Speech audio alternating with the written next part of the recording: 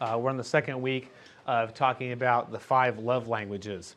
And this is just to sort of reiterate what I said last week, since I know there's probably people here that weren't here last week, is that the purpose of this is not to just slam on resources that are out there and just, sort of light them on fire and say not to.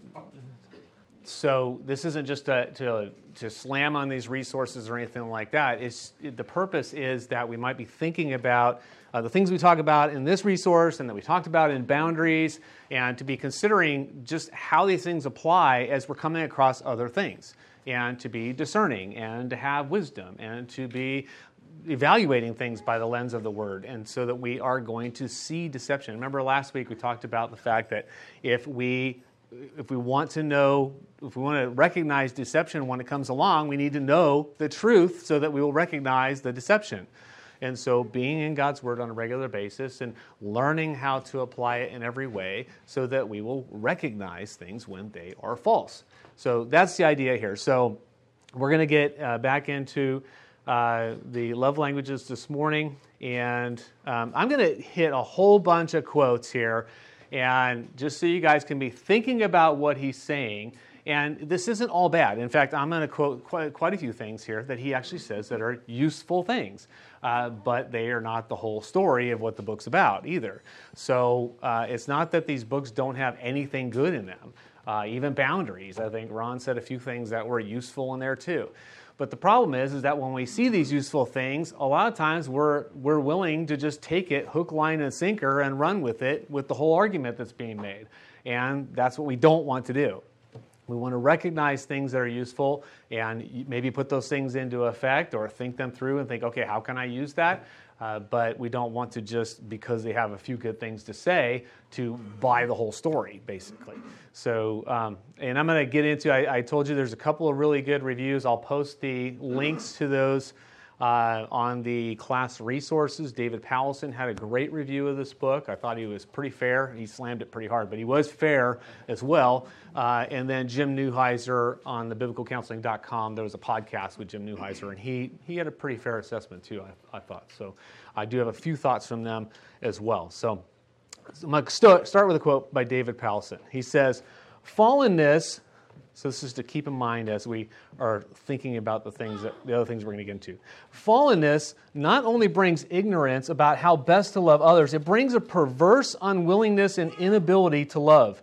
It ingrains the perception that our lusts are in fact needs, empty places inside where others have disappointed us. The empty emotional tank construct is congenial to our fallen instincts, not transformative. It leaves what we instinctively want as an unquestionable good that must somehow be fulfilled. It not only leaves fundamental self-interest unchallenged, it plays to self-interest." So remember we talked last week about, finding your love language becomes an expectation. Because then my spouse is supposed to be loving me this way because they now know my love language, whatever I've told them that is, or whatever I've demonstrated that is. And so now I'm expecting them, when we talked about expectations being a problem, is that expectation now becomes that my spouse is going to love me that way. So he does have some good things to say. It's just that his overall view and point is limited at best. However, throughout the book, there are a few good bits of advice and observations that are sensible. They are sensible and they're helpful. I just wouldn't recommend the book because the overall picture is unbiblical in its concepts. David Powelson, just talking about the language, the whole concept of languages itself, he says, "It's good to know this about each other. To act on it sweetens relationships." So that's where we read about the love languages. It seems good. Okay, this person likes to be loved this way. This is how they communicate, or this is how they feel loved. Okay, well, to recognize those things and to make an unselfish, active effort to love them practically in those ways, that's a good thing, and it does sweeten relationships. So that's where we get the hook, right? That's where we're like, oh, that sounds good. Let's keep on getting into this. He also says the 5 languages aims to turn clueless people into helpful people, but it doesn't address shysters. So remember last week, I brought up the idea that that there's some people, the idea of giving to get, which is essentially what this is. You're giving in hopes of getting back. Well, there are people at what he would call the shysters, the people that are essentially what psychologists would call narcissists. They believe that everybody else should be doing what is pleasing to them. They should be receiving all the time, basically. Those people are not going to be the kind of person that's going to fit into this idea, obviously, of getting back anything when you're giving. They're just going to keep taking. And I know of husbands like this. I know of husbands that have, the wife changes, the wife is serving, the wife is doing godly things, and the husband is just taking it in with no change, no repentance, no he's just this is the way it should be, I should be served. And so he just keeps taking it. And it's not just husbands, I'm sure there's wives. I'm just aware of husbands that have done that. We've been led to, this is a quote, and these are some relatively decent things he's had to say. He says, "We have been led to believe that if we are really in love, it will last forever. When it," meaning falling in love, which we would call infatuation, is reciprocal, we start talking about marriage because everyone agrees that being in love is the necessary foundation for a good marriage. He's making a good point. He's saying that this in-love state that we get into, when we have all these emotions, we are attracted to somebody, all these emotions get going, and we're like, oh, I really want to be with this person all the time, and I want to hear from them, I want to write to them, I want to talk to them on the phone for hours. Do we talk on the phone for hours anymore? We want to text them for hours? Whatever, you want to be around and communicate with this person all the time because you have these feelings, this infatuation with the person. But it's a good assessment. What he's saying is that doesn't last forever. There has to be something more. So I think he spends just about a whole chapter talking about this. And, it's a reasonable assessment, what he's saying. People need to understand this, meaning our kids. You guys are all married already, so you don't need to understand this now. You're already stuck, right? You're already in a marriage. You're already in what God has ordained for you to be in the marriage you're in. So you don't need to worry about this. But thinking about your kids coming up, and you can't wait until they're 18 or 16 to start ingraining this into them, okay? As parents, we need to be ready to explain this difference to our kids, that there's infatuation and there is true love. And training them to recognize and be attracted to godly character before allowing themselves to be influenced by other traits, words, or actions. Infatuation makes it difficult to recognize the reality. Once we get into that infatuation, once a child gets into that infatuation stage, or teenager, then trying to deal with it at that point is going to be very difficult because they can't see straight, just like you probably couldn't see straight when you were infatuated, right? So being mindful of that early on and ingraining in them the godly characteristics they're looking for. He says, unfortunately, the eternality of the in-love experience is fiction, not fact. Well, true statement. Good, right? But then he goes on with some study about a psychologist about that, why this is true. So he goes on, this psychologist did this study, and this is how we know that's true. Well, we don't need that, for one. But this also seems like a perfect opportunity to discuss what God's Word says about marriage, but he doesn't. Now remember, the reason that we are addressing the 5 love languages and not something else, like men are from Mars and women are from Venus or something like that, is that this book purports to be a Christian book, a Christian resource. And it also is sold in Christian bookstores, and there's churches that are recommending this book. So that's why we're talking about this book. And so when there's an opportunity like this to talk about the eternality of love, the marriage covenant that is there, that having bonds in marriage, the biblical design overall of marriage, when there's that opportunity to talk about that and he misses it and instead talks about what psychologists say, there's questions. Questions should be coming up in our head as to what he's talking about or why he's bringing this up. So he describes the marriage as the honeymoon, or the marriage after the honeymoon phase. And he says, a world where routine and resentment can silently eat away at the love we once had. In this world, a look can hurt and a word can crush. Intimate lovers can become enemies and marriage a battlefield. So those are true things, and that sounds pretty depressing, right? But you can set your anxieties aside because understanding the love languages will save you from this horrible marital state, and it's easy. And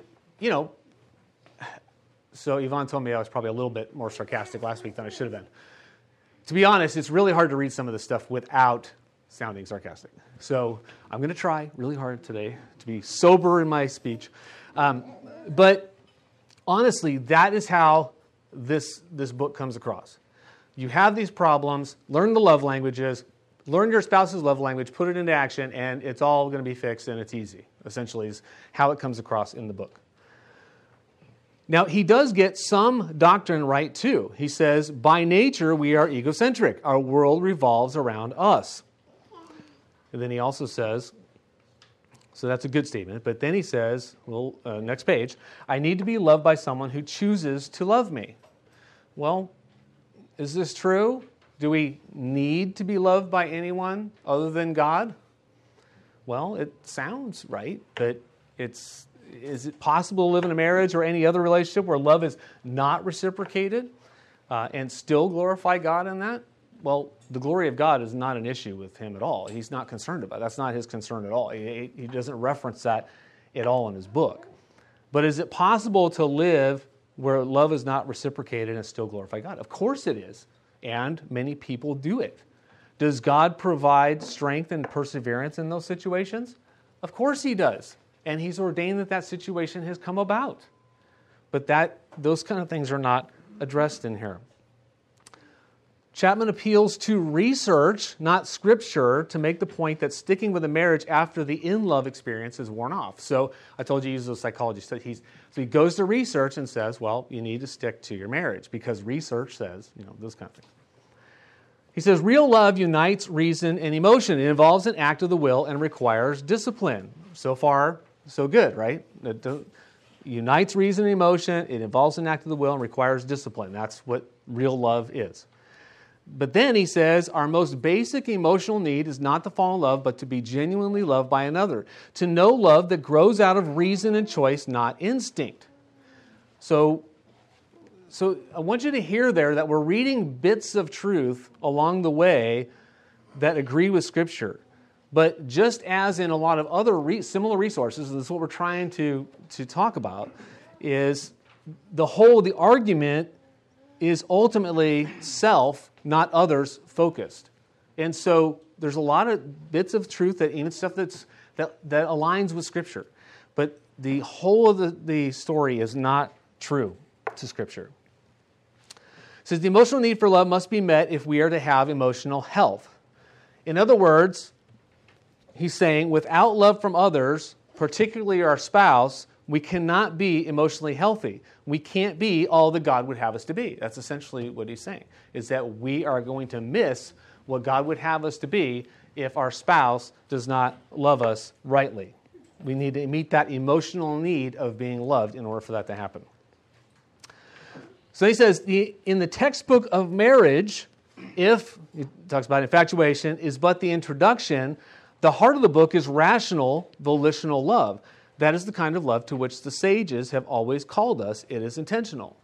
Okay, so, you read that sentence and you think, okay, well, there's no big deal about that. But sort of tearing it apart, in the textbook of marriage, if infatuation, what he calls being in love, is but the introduction, the heart of the book is rational, volitional. So the main part of the textbook of marriage is rational, volitional love. And that's the kind of love to which the sages have always called us. It's intentional. So when I read that sentence anyway, I start asking questions like, what textbook of marriage is he referring to? He could be referring to Scripture, but we don't know because he's not saying that. He could be referring to the Song of Solomon. He could be making a point about the timing of these loving estates. So just as sort of euphemistically saying the textbook of love and the way things work kind of thing. He could be saying it that way. However, he refers to the sages, is he referring to the biblical authors when he says the sages? Or who else is he referring to? If so, as a Christian writer, if he's going to label himself as a Christian writer, shouldn't he be referring directly to Scripture and God himself, not the penmen of the Scripture as sages. So if he's talking about the authors of Scripture, they're not sages. They are penmen that those authors are not the author. They were writing what God would have them to write. They're not sages. It's not their wisdom that we care about. It's what God wrote through them. Therefore, there's no point in attributing any wisdom to them. If he's referring to authors other than Scripture, basically those are unauthoritative and we can dismiss them. They're not necessary. And these quotes that I'm giving you are not spread out through the book. This is like page after page, essentially. Pretty much one quote, the next page, another quote, kind of thing. And as Ron did, if you guys want to read it and think if you think I'm taking it out of context or I might be doing that, then go ahead and look at it. Go ahead and read it, and that's fine. I'll be happy to discuss it with you. He says, when your spouse's love tank is full and he feels secure in your love, the whole world looks bright and your spouse will move out to reach his highest potential in life. But when the love tank is empty and he feels used but not loved, the whole world looks dark and he will likely never reach his potential for good in the world. Again, it's up to us to make it possible for our spouse to reach their potential in the world. Can we help them do that by being loving and encouraging? Of course we can. But are we the determining factor whether that happens or not? No, we're not. He makes the case that we hold in our hands the destiny of our spouses. We're the ones who make it possible for them to thrive. And by extension, think it through. If we don't get that love from our spouses, we are not likely to reach our own potential. So we're not just thinking about the potential we're giving to our spouse. We're also thinking, by extension, we're thinking, wow, if my spouse doesn't love me the way, meet my love language is, then my potential's lost, right? I mean, that's what he's saying, essentially. But this is a great setup to introduce the answer that he has in the book. That's the love languages. So essentially, he's setting up the love, you need to do the love languages, essentially. Now, we won't spend, any of you that were hoping that we were going to talk a long time about your love language, or whichever you would label yourself love language, I'm sorry. We're not going to deal with any of the languages individually at all. Because honestly, they just don't matter. I mean, you guys named them all last week, which I was quite amazed at, actually.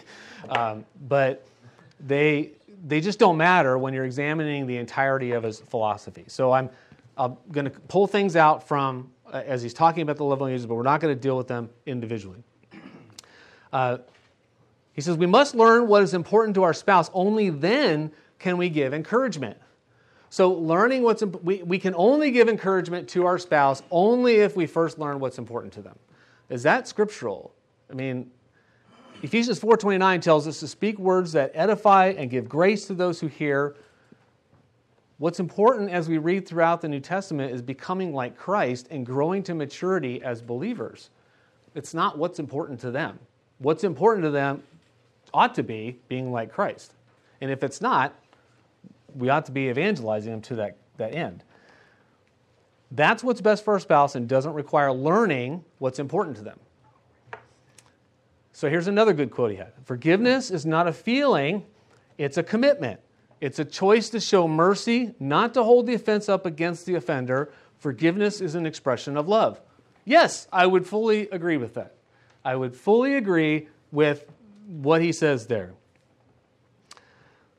He goes on, he says, you may also try your hand at writing words of affirmation. So he's talking about words of affirmation as one of the languages. He says, you may also try your hand at writing words of affirmation. Written words have the benefit of being read over and over again. Is that true and is that good? Yeah, this is the type of thing that I'm saying as far as a practical thing to put into play and to put into practice and to think through and go, wow, would that be good for me to do? Well, of course it would. So if, putting things into writing, talk about throughout the ages, we've had love letters going back and forth. We have got a lot of them from way, way, way, way long history that have been saved. They last because somebody can read them again, and that's a good thing. And a lot of spouses would really be encouraged by that. He says, learning to listen may be as difficult as learning a foreign language. Now, I don't know if that sounded as extreme to you guys as it did to me, but that sounds pretty extreme. And it may just be because I'm slow at learning foreign languages probably. But learning to listen may be as difficult as learning a foreign language. So he does give some tips on listening, which I appreciated. They actually were pretty good, what he had to say. Not like learning a foreign language, but they were good tips. And we've talked about listening in this class, and there's lots of things to be learned and to be intentional about when we are listening to our spouse. We don't always listen effectively or rightly automatically. We need to be intentional about it. We need to be thinking about how we're listening. And listening sometimes is work, not because our spouse is difficult to listen to, but just because we're not accustomed to listening, or we're busy and we got all kinds of other distractions. We need to focus on what's going on in the moment. So he actually gives some action points on listening. And I like this. He says, research has indicated that the average individual listens for only 17 seconds before interrupting and interjecting his own ideas. Now, I don't know about the research, and I hope that's not the case in this class, that you guys go a little further than 17 seconds before you interrupt. But interrupting to me is one of those things that you talk to people and they interrupt, and especially when you see a husband and spouse or a husband and wife that are having difficulties and they interrupt each other all the time, major problem, okay? If you're an interrupter, stop it, as the immortal Bob Newhart would say. Stop it. Just don't do it anymore. Just let them say what they're going to say and then respond and listen while they are talking. Okay, so that's good. He says, after a long explanation of how our childhood determines our destiny, which we talked about last week, he's big into the childhood thing, just like they were in Boundaries. He says, we are no longer in touch with our emotional selves. A few sentences later, the place to begin is by getting in touch with feelings. Now, another resource, remember Ron talked about feelings and faith, or faith and feelings, was Brian Borgman. Better resource to go to about feelings, but we need to get in touch with our feelings. Now, he gives this suggestion, and I'm going to try and read this in a non-sarcastic, sober way. Regarding learning quality conversation, he says, begin by noting the emotions you feel away from home. Carry a small notepad and keep it with you daily. 3 times each day, ask yourself, what emotions have I felt in the last 3 hours? Do that exercise 3 times a day, and you will develop an awareness of your emotional nature. Okay, so is there anything wrong with that suggestion? Not really, I guess, but, and maybe everybody's different than I am, but there is no way I am going to be doing that 3 times a day. I mean, I can't even see anybody doing that, but I guess it's not a bad suggestion. Okay, so anyway, moving on. And then he goes on to say, establish a daily sharing time in which each of you will talk about 3 things that happened to you that day and how you feel about them. I call that the minimum daily requirement for a healthy marriage. So the minimum daily requirement for a healthy marriage for him is couples sitting down every day and talking about 3 things that happened in that day and what they felt about it. Okay? Now, is this always going to be God-honoring way of discussing, like having that discussion with one another? Well, maybe after some instruction on how to biblically consider what happens to you and how you should feel about it and what you think about it, which he doesn't do in the book, talk about any of that, then it might be useful conversation and encouraging to one another. But apart from that, our normal talk, if you're just going to talk about how you feel about things, that could really turn into a not good situation. If we're just talking about how we responded sinfully to something and we need to correct that, then yes, that would be good. Or if we had joy in this and we were thankful for what God provided in this and that God was providing this slow driver in front of me today and I was so thankful to learn patience. Those kind of things, that's good. But that's not what he is encouraging here. Now, having a regular time together and even scheduling it, is that a good idea? Yes, it is. We've talked about that in this class, that if you are overwhelmed with other things, that not spending time together is not a good plan for marriage. You need to be spending time together, so that is a good suggestion overall. He finishes the chapter with a good question. He says, what in your marriage detracts from spending quality time? Well, we need to be What is it? What is it that is distracting you and detracting you from spending quality time together? Well, whatever that is, you need to start thinking about whether you can get rid of it, because not spending quality time together is not a good way for a marriage to develop and to have a good relationship. Okay, so he gives another decent suggestion. Give your spouse a book on a topic of his or her interest and offer to also read it and review a chapter a week together. So, in this case, Rachel would go to Ron and she would say, I'm thinking about reading this book on gardens, and I know you like gardens, so we're going to discuss this every week. And if Yvonne did it to me, she'd say, I know you like old cars, so I'm going to get this book. See, the reality of that happening is not going to, that's not going to, but that's the idea, is that you're showing some interest in what they're interested in, and maybe even trying to get interested in it. Like maybe even saying, hey, there might be something interesting here, and we can relate in this way. Not a bad idea, really. Now, if you were to take a book that is something biblical that has been recommended, and you know that your spouse is already starting to read it, and you say, hey, I'm going to read that too so we can discuss it. Wouldn't that be a great thing to be able to spend that time? So that's not a bad suggestion at all. Okay, so he tells a story of how he, early in his studies to become a counselor, or a therapist really, helped the couple think through some marriage difficulties after church. So this couple after church, they come up to him and they say, hey, we heard that you're studying counseling. Are you studying to be a counselor? We have this thing going on, whatever it was. And he helps them out with whatever it was, some practical list making or something. And his conclusion was, I think this is what church is all about. I think this is what church is all about, is essentially helping married people with their problems in a very practical way, not a spiritual way, but in a practical way. So no mention of sin, pleasing God, applying His Word, fellowship, all those things that we would think of as what church, coming to church would be, or what the church itself would be, that we encourage one another, that we exhort one another, we challenge one another.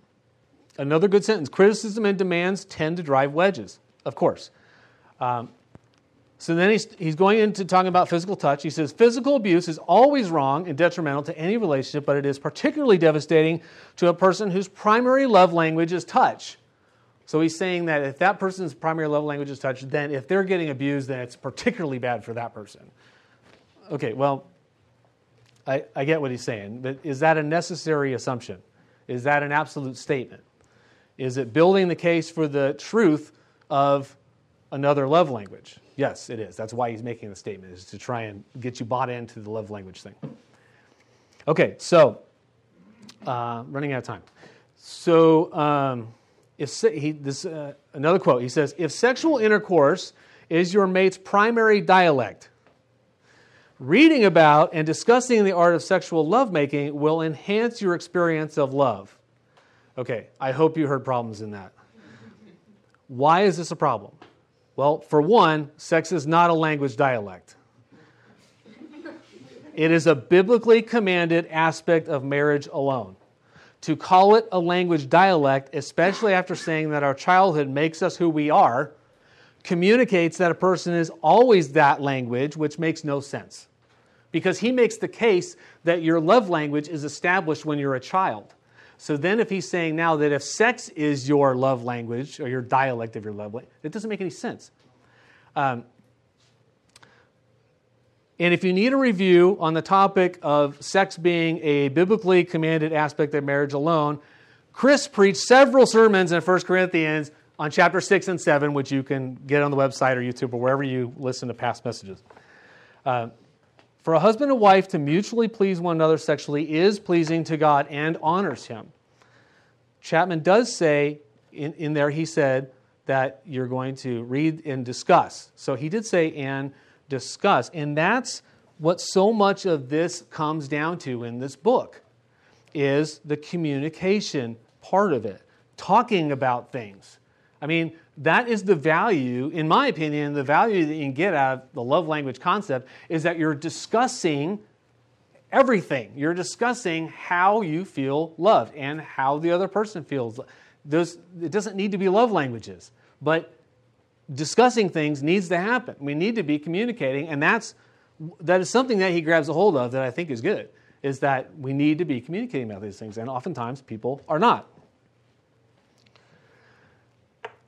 So that may be one of the most useful things about the book. Now, I did tell you last week, Strengthening Your Marriage, Wayne Mack. This has got a way better communication part in it. So if you're looking to talk about communication or study that in marriage, this is a way better resource for that, which I couldn't remember that last week, why I brought that book.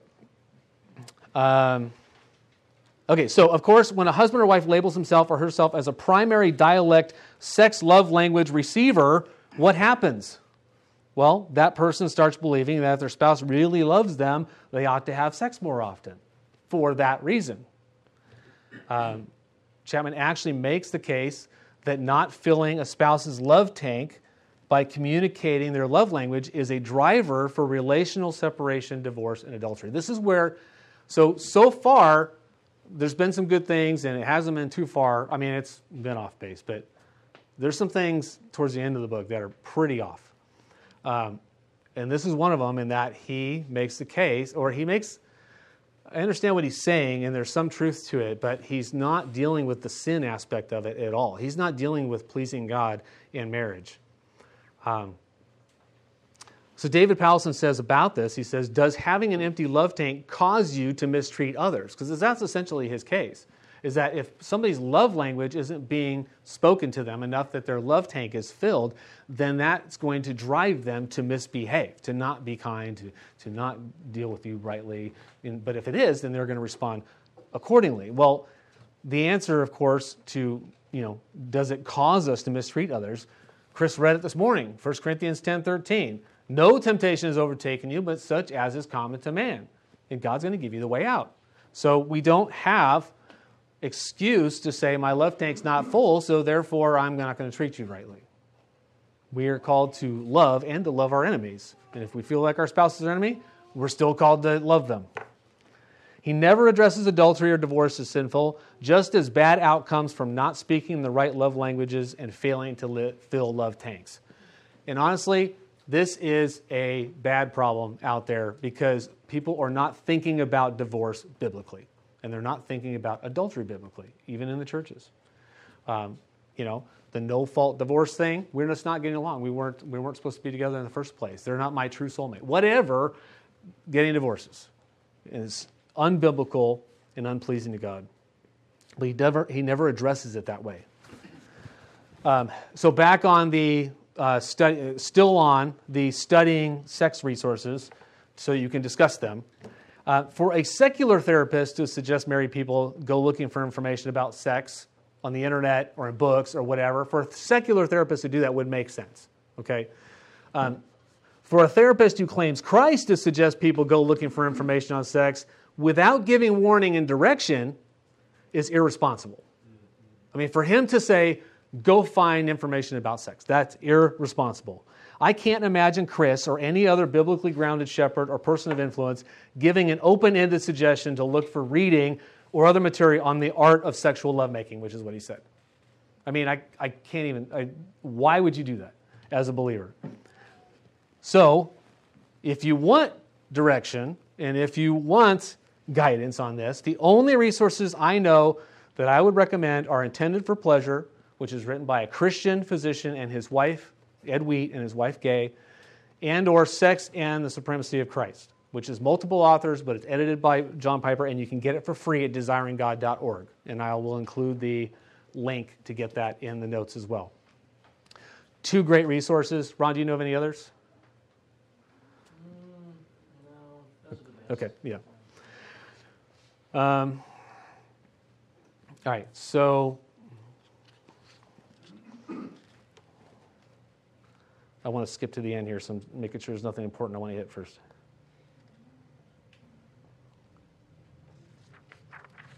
If two languages seem, this is going to intentionally come out sarcastic. If two languages seem to be equal for you, that is, both speak loudly to you, then perhaps you are bilingual.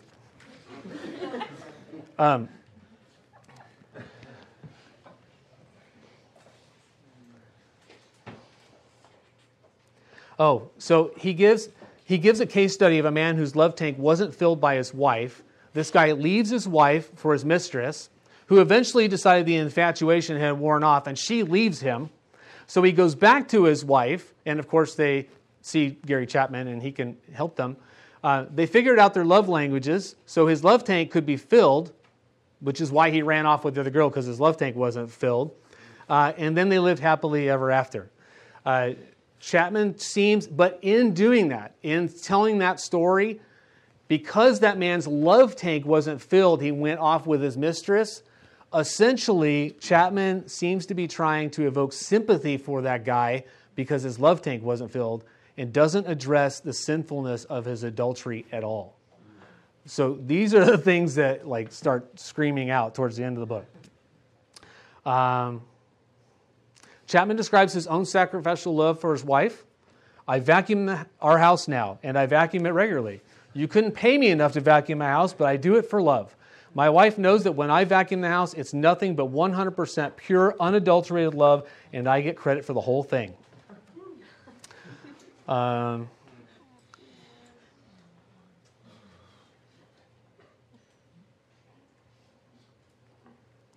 He does like assigning, making lists, which is actually a very common thing for biblical counselors to do, which is good. And he actually starts off with some pretty good lists. What are you thankful for? What are the things that you can praise what are things that you think your spouse would like, or that you could practically, he has a lot of really good lists that he asks them to write. So he does a pretty good job. Early on, he was on a good track there. But then towards the end of the book, he has this woman make a list of all her complaints about her husband and to bring them in. So what is wrong with that picture? 1 Corinthians 13, make no record of wrongs, right? So he's encouraging her, make a record of wrongs. So in that same narrative, the wife essentially starts doing everything the husband wants because Gary Chapman advised her to do so. So to love him practically, but essentially just giving him what he wants, right? So his conclusion of the story is, Glenn never came in for counseling, her husband, but he did listen to some of my CDs and discussed them with Ann. He encouraged Ann to continue her counseling. Well, of course he did, because he was telling her to do everything he wanted, which she did for another 3 months. To this day, Glenn swears to his friends, I am a miracle worker. Okay, so what was missing in that? I don't think I cut anything out. What was missing? I can tell you what was missing in that narrative. The man had no repentance, and there's nothing listed in there about him changing or anything. It's just she came to counseling, she started doing what he wanted and loving him practically, and the result was Gary Chapman's a miracle worker. That's essentially how that came out, how that comes out in the book. Okay, as your marriage begins to truly heal and grow deeper, make sure you don't forget your spouse's love language and daily needs. You're on the road to your dreams, so stay there. The ability to love, especially when your spouse is not loving you, may seem impossible for some. Such love may require us to draw upon our spiritual resources. You think? Maybe. But that's as much as he says about it. He doesn't go on and explain or anything. It's just that.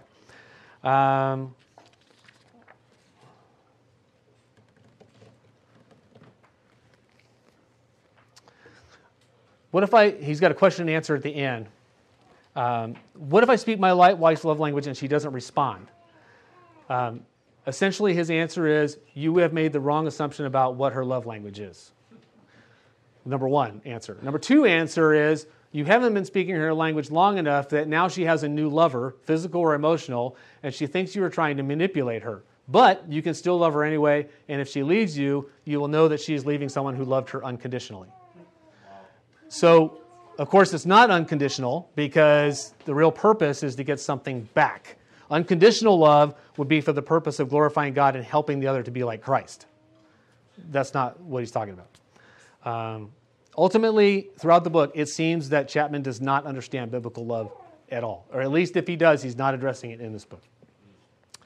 So why is this book popular? Well, it's relatable. We can see, okay, this seems to make sense. Okay, my spouse wants to be loved differently than I want to be loved. It seems to make sense. And as I said, there are some reasonable things in the book that he says. He never actually uses he never uses Philippians 2 regarding others is more important than yourself. He never uses 1 Peter 3:7 about men living in an understanding way with their wives. You think those would be two naturals that would come out somewhere, right? But he never uses those scriptures, or hardly any scripture at all. And some of them he uses incorrectly when he does use them. It has ounces of truth mixed into an overall unnecessary scheme of loving that doesn't address loving biblically or sacrificially at all. Okay, so now I've got a few quotes I wanted to make sure I hit, so bear with me here. David Powlison says, Chapman's reasons, only because I want you to hear what these better thinking guys than me have to say about this. David Powlison says, Chapman's reasons for giving accurate love to others, his explanation of what speaking in others' love language does, his ultimate goal in marriage, and his evaluation of the significance of love languages are deplorable. Remember, he started out being sort of charitable about it, sort of like, there are some good things about this book. But when he starts coming down to his real evaluation, this is what he has to say, is that the whole thing is deplorable, essentially, as far as the concepts. He also says Chapman's model is premised on a give-to-get economy. You guys can hear that, right? You give love language, you love them in their love language, they're going to do it back.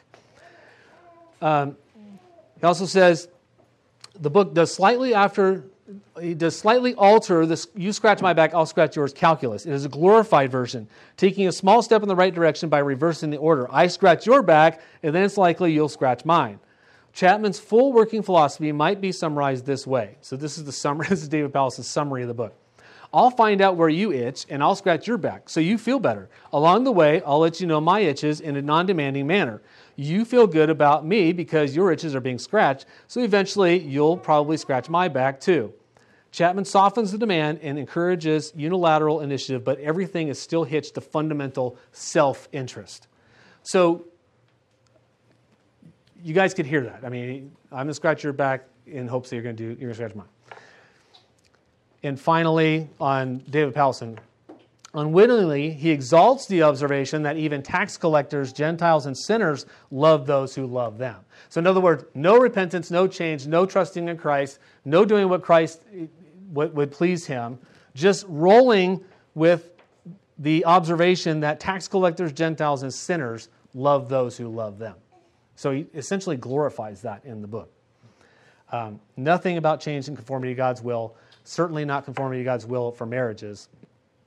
Now, Jim Neuheiser, a couple quotes from him.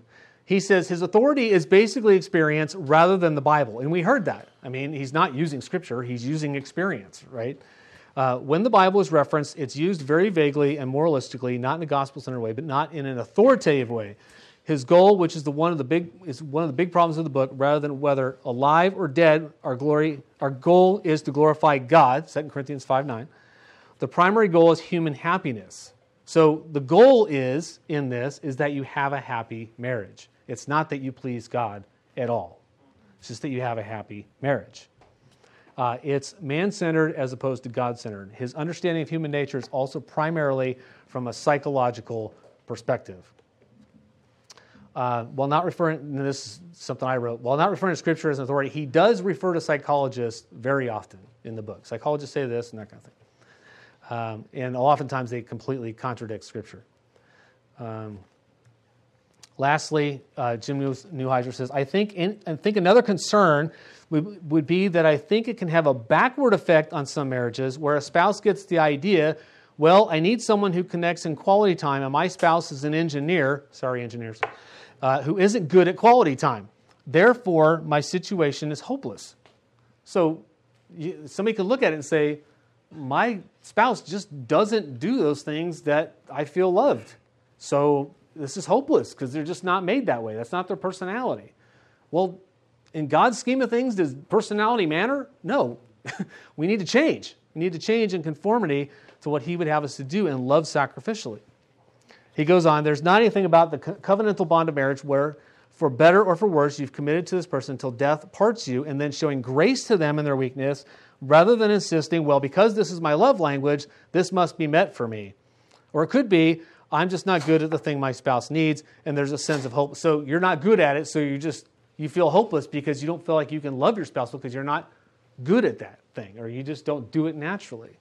Well, honestly, and I skipped this somewhere in there, but if we were to do it naturally, what comes natural to us in our sin nature and in our flesh? Being selfish. So nothing's going to be naturally. We're not going to naturally do things sacrificial. That's why it's sacrificial love, because we're sacrificing. So we're not going to do it naturally. Whereas Christ through the gospel can both transform me to better love than I did before, it also is a focus upon giving graciously, but also Christ can, through the gospel, give me grace if I don't think my yearnings in marriage are perfectly being met by my sinful, fallible spouse. I can have my ultimate need met in Christ. So essentially what he's saying is, scripturally, we can have our needs met by God whether our spouse is loving us like they should or not. Now, as I said, Chapman writes a lot of sentences that sound pretty good. He writes some sentences that are spot on true, as is the case. That's the same case with these other authors. His needs, her needs, or boundaries, or whatever.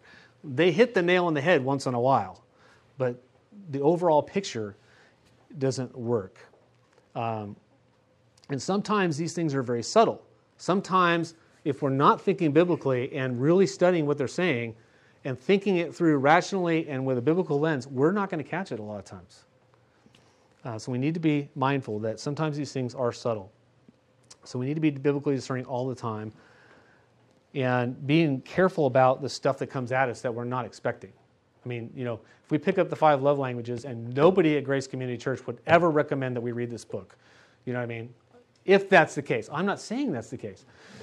But if that were the case, and it probably is, that, and you say, okay, I'm going to read this book anyway, well, then you're probably thinking, well, there's probably something wrong with this book, right?